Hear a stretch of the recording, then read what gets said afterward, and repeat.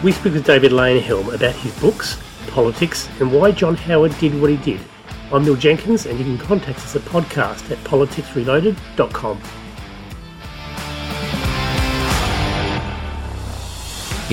He may not be the prettiest person on the block, but when he tells you something, you can take it to the bank. Welcome to the Go News of Australia podcast. It's the podcast for Australian shooters who just want the political interference taken out of shooting. David Leyonhjelm is a name that's familiar with many shooters around Australia, and he's with me now. How are you doing, David? I'm well, thank you. Good. Your journey through shooting, and in particular politics, I think is pretty well known around the country. Anybody who's paid attention to, I guess, the movement of political parties, particularly the minor political parties, will have heard of you. Can you just give us a quick rundown of your journey that took you into Parliament, into federal Parliament? Yes, so I've been interested in politics for a very long time. I joined Young Labor when I was, at the time, too young to vote. I think I was 19 or 20. I worked on the campaign in 1972 that led to Gough Whitlam getting elected.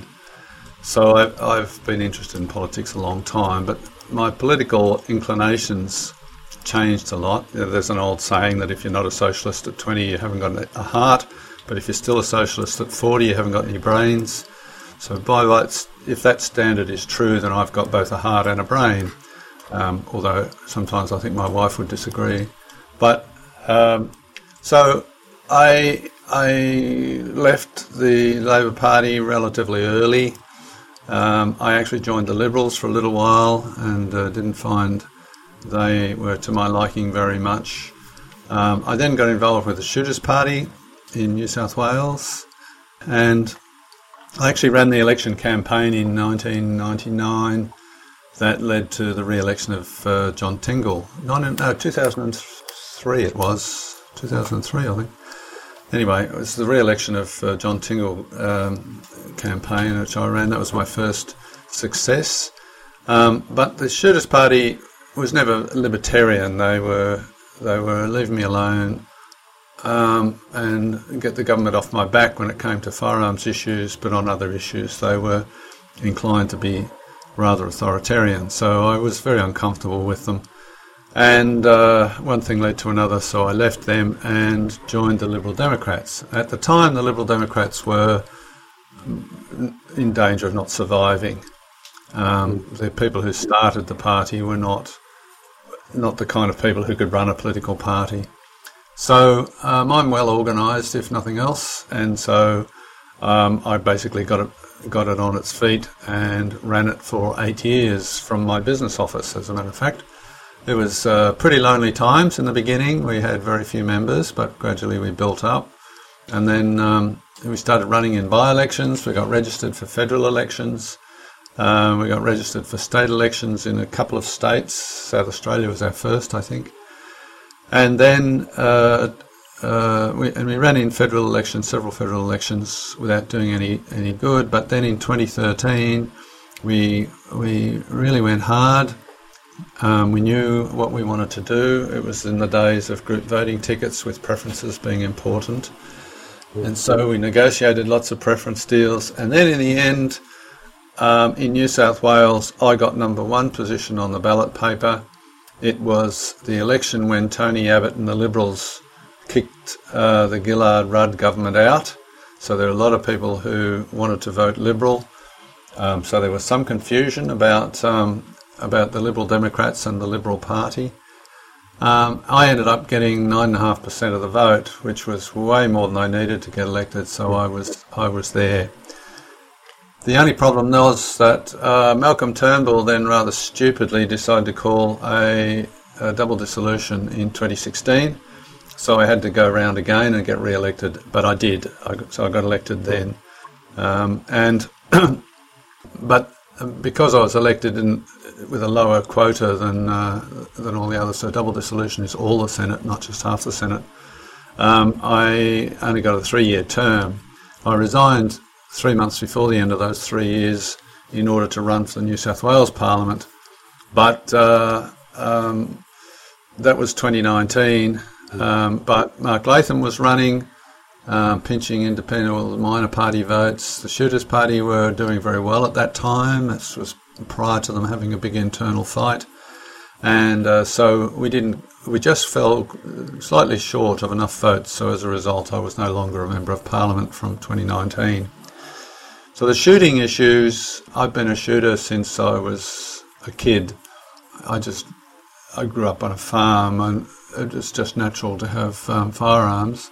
Although in fairness, all I ever shot until I was well into my 20s was rimfires and air rifles.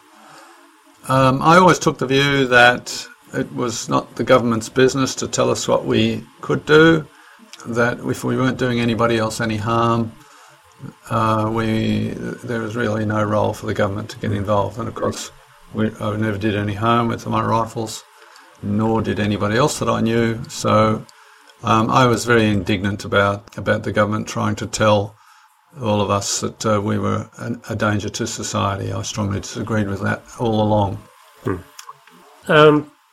Whilst there is, I guess we could talk about a whole range of issues from, I guess, how the major parties think, etc., etc. What I wanted to focus on really were a couple of books you've already written and one that you're working on now. Can you just take us through the ones you've already put out? Yeah, so one is a collection of my speeches and articles. I was very prolific when I was in the Senate, writing articles for newspapers and magazines. And I'm a libertarian. The Liberal Democrats is a libertarian party, so we believe in small government, low taxes, very limited regulation, removal of red tape, those sorts of things. So I wrote lots of articles and gave lots of speeches on topics related to that. And my first book is called Freedom's Salesman, and it was a collection of those speeches and articles. And that was published while I was still in the Senate. It's no longer in print, but it is available on Kindle. My second book, which is probably more relevant to your audience, is called Gun Control. I started it when I was in the Senate, but then I didn't finish it until I'd left, and it was published in 2020. It was published as a hardback. It's now out in paperback, and it's also just now up on Kindle. So it's available for download from Kindle, and it's also still in print. The publisher is Connor Court, and they sell it through their website, both the hardback and the paperback. So Gun Control was I wrote it because I was very frustrated in the Senate dealing with people who knew nothing about guns. They couldn't tell one end from another. They barely could tell which end the bullet came out of. And yet there they were telling us all that Australia had got it right on gun control, that if we hadn't done what we did in 1996 with the Howard gun laws and National Firearms Agreement and all that stuff, that we would be going down the American path. And when I used to say to them, well, what do you think the American path is? They didn't have a clue. No. And I would say to them, what do you think the gun laws are in Australia? They didn't really have a clue. And when I'd say to them, what do you think the gun laws in Australia should be like? And they would tell me things which were already the law. They're just absolutely ignorant, and it just frustrated me to death, because there they were making decisions essentially about what gun laws should apply.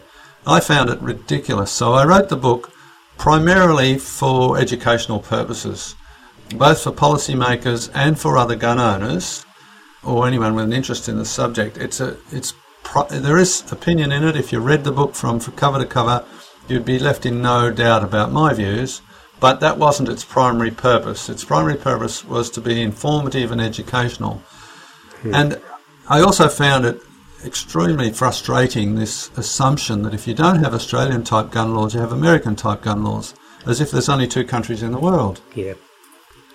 So there are chapters in the book written by people who live in other countries about their gun laws, and that includes New Zealand, Switzerland, the UK, Ireland, India, the Czech Republic. So those chapters were all written by people, shooters, who live in those countries, who wrote about what their gun laws are, and a reasonable amount about the history of their gun laws as well. And then, of course, there's a very large chapter in the book about gun laws in America, and anyone who wants to sort of educate themselves, there's a wealth of information there, because, of course, like in Australia, America has both federal and state jurisdictions. There are gun laws in both of them, and even though the federal laws apply nationally, the state laws vary enormously. There's tremendous differences from one state to another, yes. and yet, whenever you hear people talking about America and gun laws, they talk as if there's same gun laws in every state of America, and it's just profoundly wrong. And so I attempted to address that with the book. There's also some states in the US which have laws that are worse than ours. There are some aspects. Yeah, like some aspects. Ownership ages. There are taxes in some states that are just outrageous. There's limitations on ammunition that we're not really seeing here. The other thing about the US is you're right. I mean, people gravitate towards just the gun law thing as though everything else is a constant. And I had a similar discussion with Danny Ryan, who's a former chair of Field and Game, the other day, when in fact America's such a different country. I mean, it looks the same. You know, their freedoms are very different. So it's not a gun issue. It's actually more than a gun issue in terms of what the debate should be about, because it's about freedoms in the US. That's how they live. And whereas people in Australia, critics, as you said, they just gravitate only to the gun issue. Yeah. So America's history is dramatically different from ours. They had a revolution against the British. They have a libertarian element to their constitution. It was based on the writings of John Locke, who's sort of a libertarian philosopher.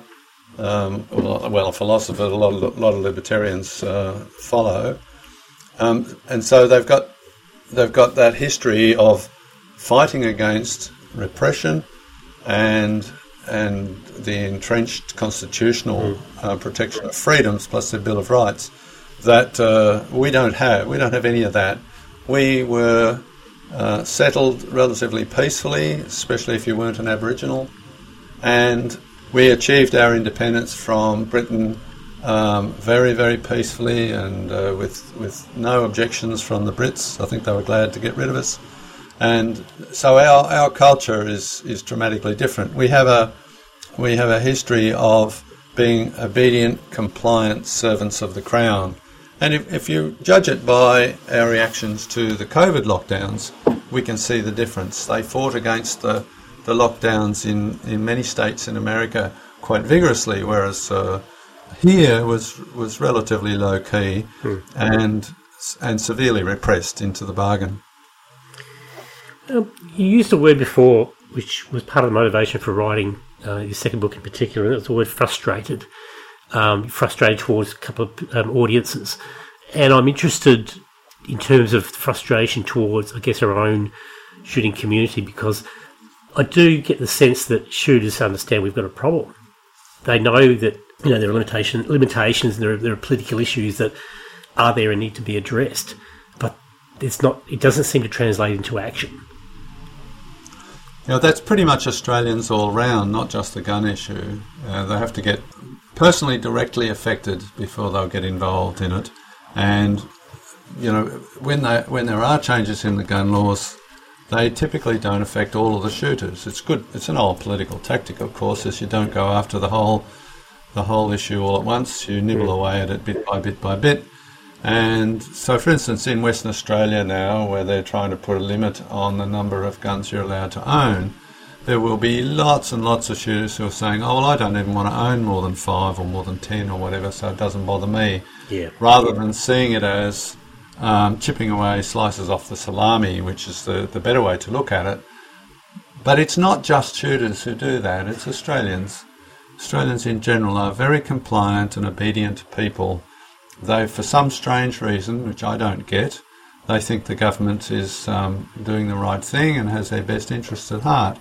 I can tell you from having been on the inside of politics that that's an absolute delusion, but nonetheless, that's the view they hold. And so getting them animated is and involved and active and so forth is really challenging. I found that both in the Shooters Party and in the Liberal Democrats. On the other hand, as we just saw with the referendum on the voice to Parliament, you can get them to vote the way you would like. They will often use their vote in a way that is consistent with their interests. You just have to explain to them how to do it and where and when and so forth. I think there's considerable scope to work on that.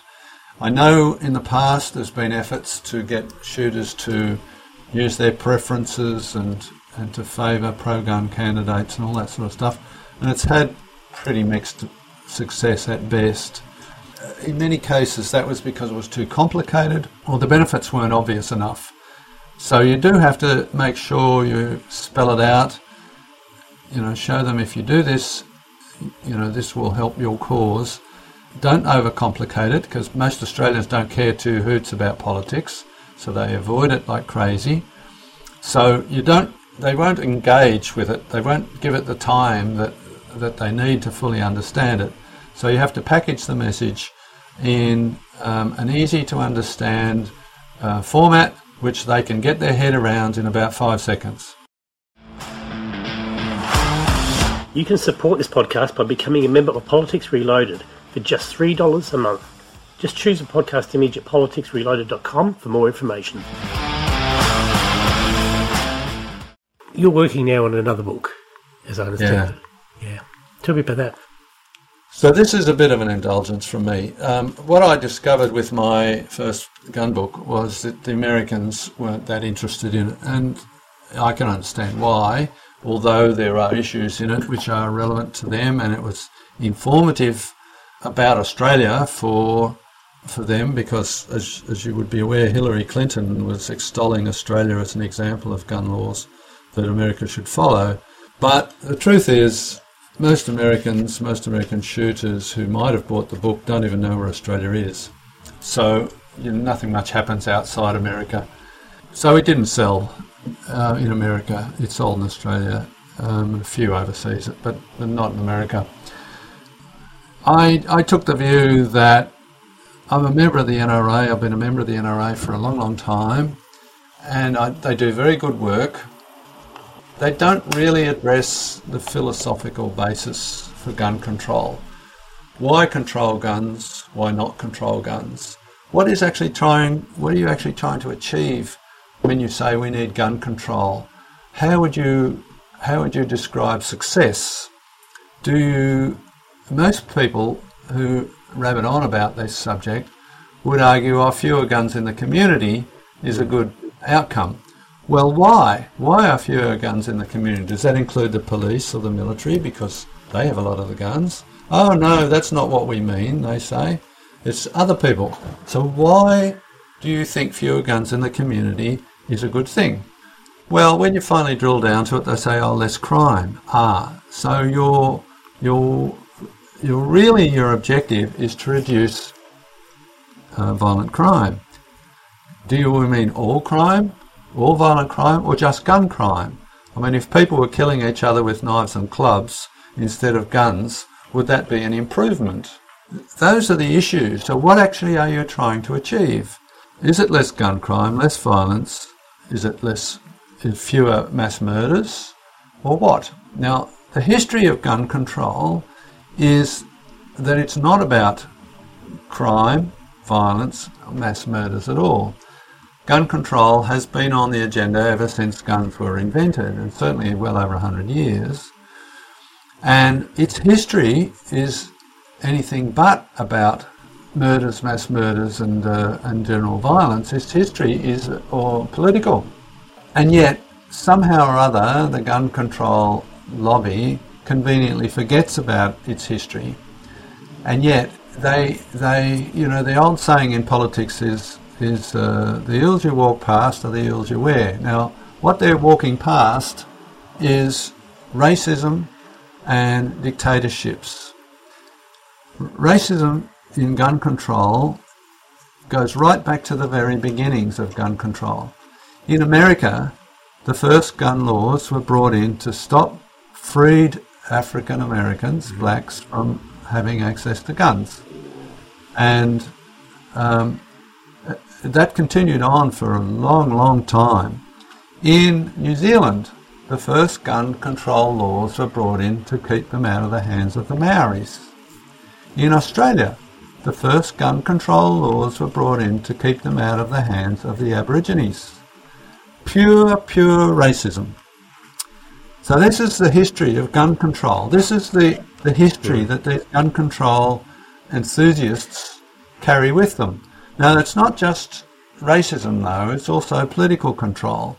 In England, the first significant gun control laws were brought in 1920, just after the First World War had ended.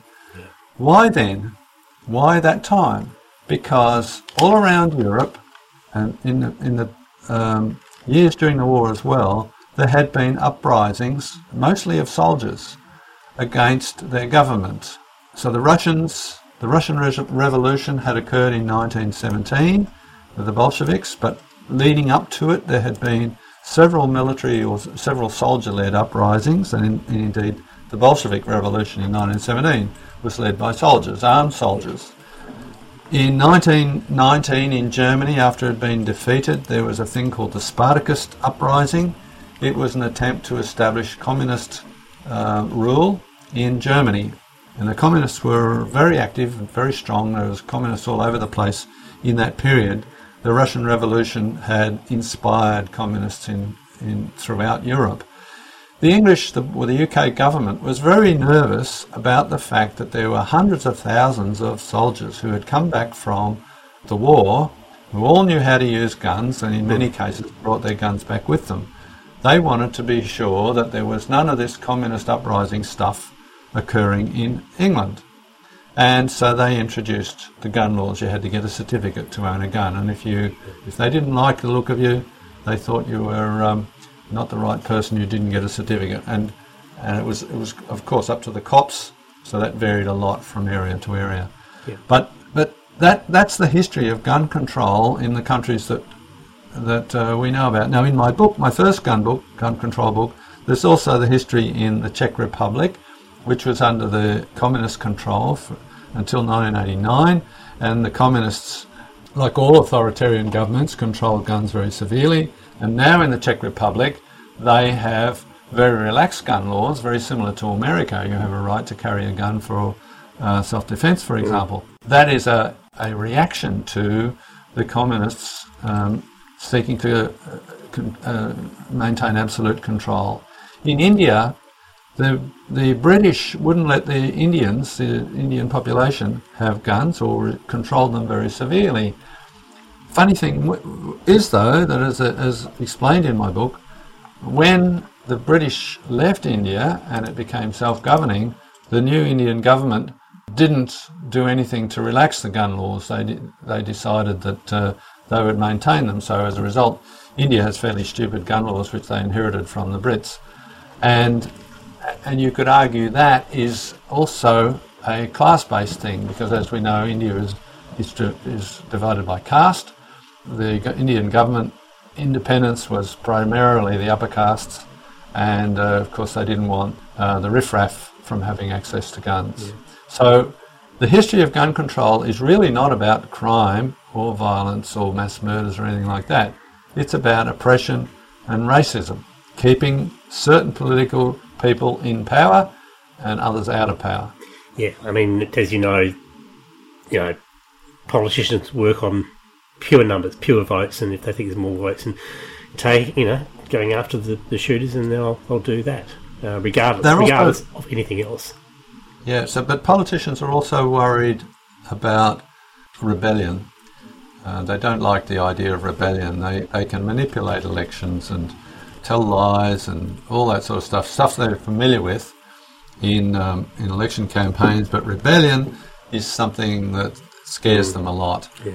And the one thing politicians don't want to do is lose office. Yeah. So they will do whatever it takes, essentially, to maintain the status quo. Without wanting to dwell on the history of it, there's one issue around Port Arthur that I think demonstrates that. Now, I don't want to go down a discussion on Port Arthur itself, but it just strikes me that we had a federal election in March of 96, okay, and Port Arthur was 6 weeks after that. Now, during the campaign, I have clear memory of Labor's attacks on John Howard, who was not in power then. They attacked him on jobs, and they attacked him as not being a leader, because he was always, in the shadows of someone else.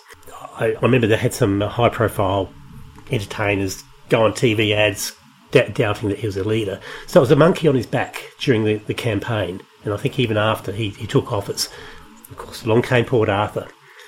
What an opportunity to get rid of that monkey. So he was elected in early 96, and Port Arthur occurred in April. Yes. So he'd only been in the job a matter of a few weeks. Yes. And then Port Arthur occurred, the worst mass murder in Australian history. Prior to that, we'd had the Whiskey A Go-Go was the worst mass murder, which was arson, fire in Brisbane. This was a higher number of casualties. And Howard doesn't like guns. He drove it personally. He didn't.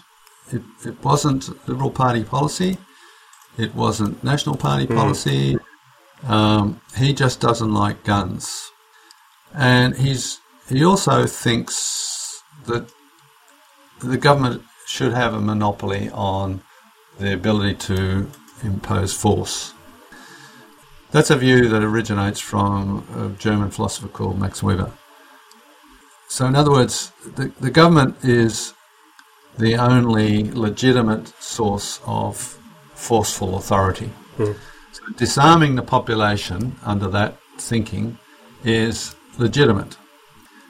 Now, many of us would substantially disagree with that. Of course, we think the government should be subservient to the people, not the other way around. But that was his philosophy, and he was newly elected. He had massive political capital, and he brought it all to bear. The Labor Party has always been pretty equivocal on the gun issue.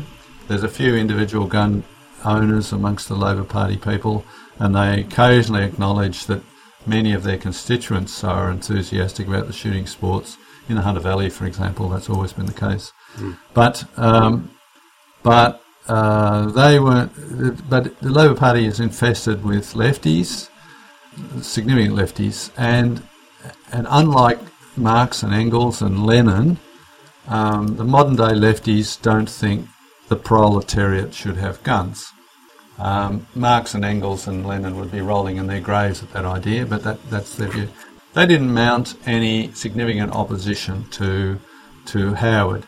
He had a pretty clear run. His only really significant source of opposition was the Nationals.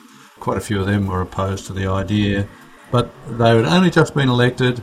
They were in coalition with the government, and Tim Fischer, who was their leader at the time, was pretty spineless, and so the opposition from the Nationals didn't eventuate. A few years later, when Howard tried to do it again with pistols, by then the Nationals had discovered that their constituents were really, really angry with them, and they were losing support all over the place. So they put up a lot of resistance at that point. So as a consequence, Australia did not go down the path that England had gone down and banned pistols. They just put more restrictions on them. 1996, 1997, when the gun laws were being mooted, Howard basically had personal courage of it. He used all of his political capital, and there was nobody in a position to oppose him. Yep. So, with the book that you're working on now, it's for, I take it it's actually including, I guess it's greater, focus on including the international audience to better explain to them some of the international experiences. Yes. How far along are you with that book? It's about halfway written. The working title is The Theory and Practice of Gun Control. That's a bit of a tongue-in-cheek title because there's a book called The Theory and Practice of Communism, which is actually a very strong critique of communism. So it's my working title. I'm not sure whether it'll be the final title. But it's intended for an international audience, Australia, America, British, whatever. It's on the philosophy of gun control and the practicalities of gun control. What is attempting to be achieved and how successful are the regularly recycled proposals for gun control likely to be, and how successful has gun control been in the past, and the history of gun control. So every massacre, every mass murder, every large-scale killing of people in the 20th century was preceded by gun control, and I intend to document all that. There's actually an organisation called Jews for the Preservation of Firearm Ownership. I think they're moribund now. I haven't heard anything from them for a long time. But they did a superb job about 10 or 20 years ago of documenting all the massacres. And I think that it was a bit hard to access that information, and I think if I make it relatively accessible in my book, I think more people will be informed about it. So gun control has a very sinister history. It has very murky, muddy objectives. Is it really about controlling violence, or is it really just a continuation of political control that it was in the 20th century? Okay, so apart from your books and the one that's yet to hit the shelves, what other books are there that you really like from our perspective? What books would you recommend people actually look at? Yeah, so that's a tricky question because I've read quite a few of them looking for something so that I didn't have to write mine. Writing a book is not for the faint-hearted. You don't make much money out of it, if any. And if somebody else had already written one, it would have been quite a relief to me. So I'm not sure. There's quite a few from America, but they're very American-oriented. And it depends on what orientation you want. Do you want Second Amendment type arguments? And they're good, they're interesting, I enjoy reading about them, but they're not applicable to any other country outside of Australia. There's, what's the name of that? Malcolm. Yes, there's a lady who's written about gun control. Name doesn't quite jump into my head at the moment. She's good. She's approaches it in a more philosophical approach, which is the one I like. Wayne LaPierre, the Executive Director of National Rifle Association, has written at least one book, 2 books. I've got them on my shelf here. They're good, and he's a good writer, but they are oriented very much towards an American audience with a Second Amendment emphasis. So it depends what... There's books in Australia. There's one called Under Fire, by Nick Brodie, which I don't recommend you buy it. I think it's crap. The only good thing in it was really the history of gun control in Australia in relation to the Aborigines and how it was targeted at the Aborigines. Oh yes, John Lott's books, More Guns, Less Crime. They're worth a read because they debunk this idea that more guns equals more crime. He does it in a very objective, factual method, and it has absolutely enraged the anti-gun lobby in America. They absolutely go after him, and of course, because they can't deal with his arguments, they go after him in a personal sense. It's the story of the I think they're coming for you, David. Hey? They're coming for you. I can hear them in the background. Oh, yeah. I've been there, done that. So, I'm just thinking, now John Lott's probably worth a read. Quite American-oriented, but he does deal with this issue that more guns equals more crime very effectively. What he proves is, of course, it's the opposite. Or my argument is, in American context, he's right. In the Australian and other context in other countries, there just simply is no correlation between the number of guns and the level of gun crime. They just don't correlate at all. You can't find any relationship between them. I argue in my gun control book that they are independent variables. They move independently of each other. And if you go changing the gun laws in the expectation that it will have some impact on gun crime, you're not going to find any impact. It won't occur because they're just not related to each other. One book which I like, even though it's of limited relevance, but I think some underlying philosophy is actually very applicable, and tell me if you've seen this, is a book by Paul Vallone from Grassroots, North Carolina. It's called Rules for Anti-Radicals, a practical handbook for defeating leftism. Basically what the book is a summary of the political tactics that Grassroots North Carolina uses in North Carolina, how they are very active with working with politicians on particular bills. They've got a database they keep of the voting history of politicians who, as you appreciate, I guess, seem to be more independently over there. He uses some pretty brutal political tactics to go after those that cross the line, and it's that kind of study which I'm interested in, because we're not very good at going after politicians. And there are differences. There are differences I appreciate. You would know more than anyone else. The influence of the party system is just so strong. It's hard to break. But I'm nevertheless interested in the lessons that we can get from some of those tactics. Yes, so I went to America in 2017 and met up with NRA people and some of the key politicians in Washington and some of the think tanks. I met Thomas Massie, Rand Paul. Now, this idea of looking at the voting record of individual or each politician and then giving them a rating, which is then publicised before an election, it's a very good idea in America, and it works. And everybody from Bill Clinton to, candidates all over the place have said the NRA is very, very effective at doing that and influencing the outcomes. As a consequence now, Congress is more pro-gun, to shorten the term, than it's ever been in history, I think. The issue for us, though, is whether we can do something like that. I remember having a chat with Thomas Massie in his office, and he said he's going to force an issue to be voted on, because a lot of stuff doesn't get voted on in the parliaments and Congress. It goes through on the voices. He says he's going to force a vote on it. Why? Because it contains a gun element in it, and he wants it to be on the record. And a lot of the congressmen and women, didn't want to vote on it because they didn't want their vote to be recorded as anti-gun. Now, that would not happen in Australia, and it would rarely happen in the UK or New Zealand either, because the party system is much more influential. You can go against the Republican Party or the Democratic Party on an issue like that with no consequences in America, but you can't do that here. If you vote against the party line, you risk your pre-selection and you'll probably lose your seat.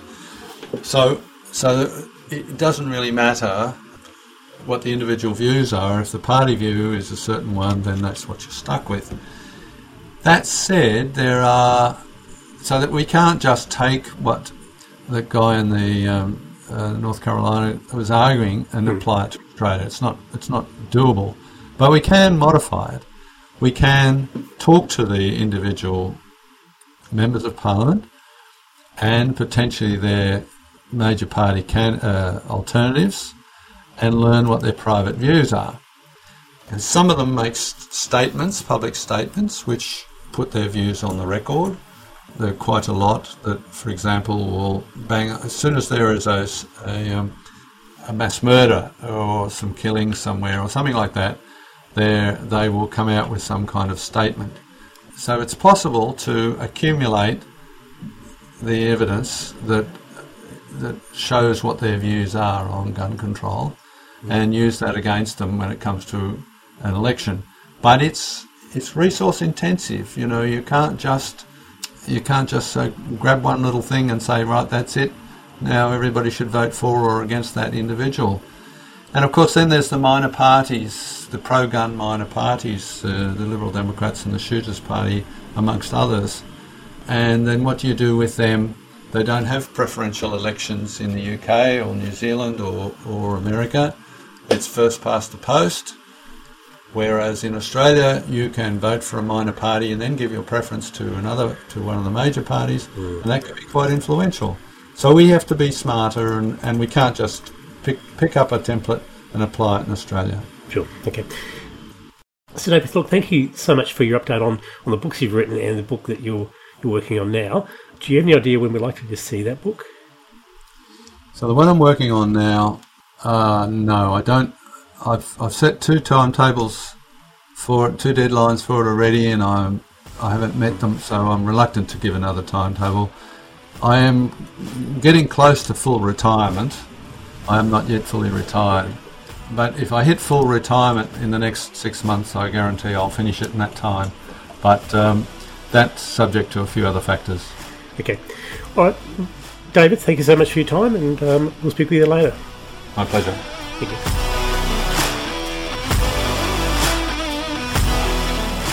Make sure you subscribe to this podcast and that you're on our email list.